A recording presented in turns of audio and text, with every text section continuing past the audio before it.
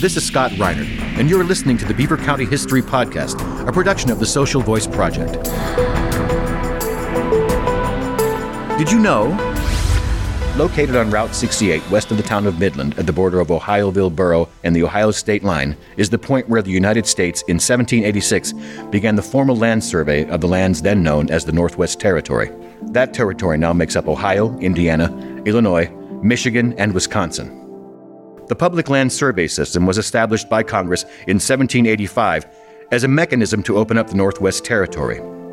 Geographer of the United States Thomas Hutchins began in 1786 using as his starting point a stake on the north bank of the Ohio River set by a 1785 survey team from Pennsylvania and Virginia to fix their common north-south boundary, now the Pennsylvania-West Virginia boundary.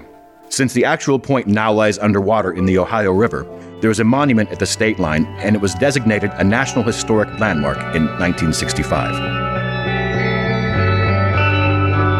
For more Beaver County history, visit the Beaver County History Podcast, a production of the Social Voice Project.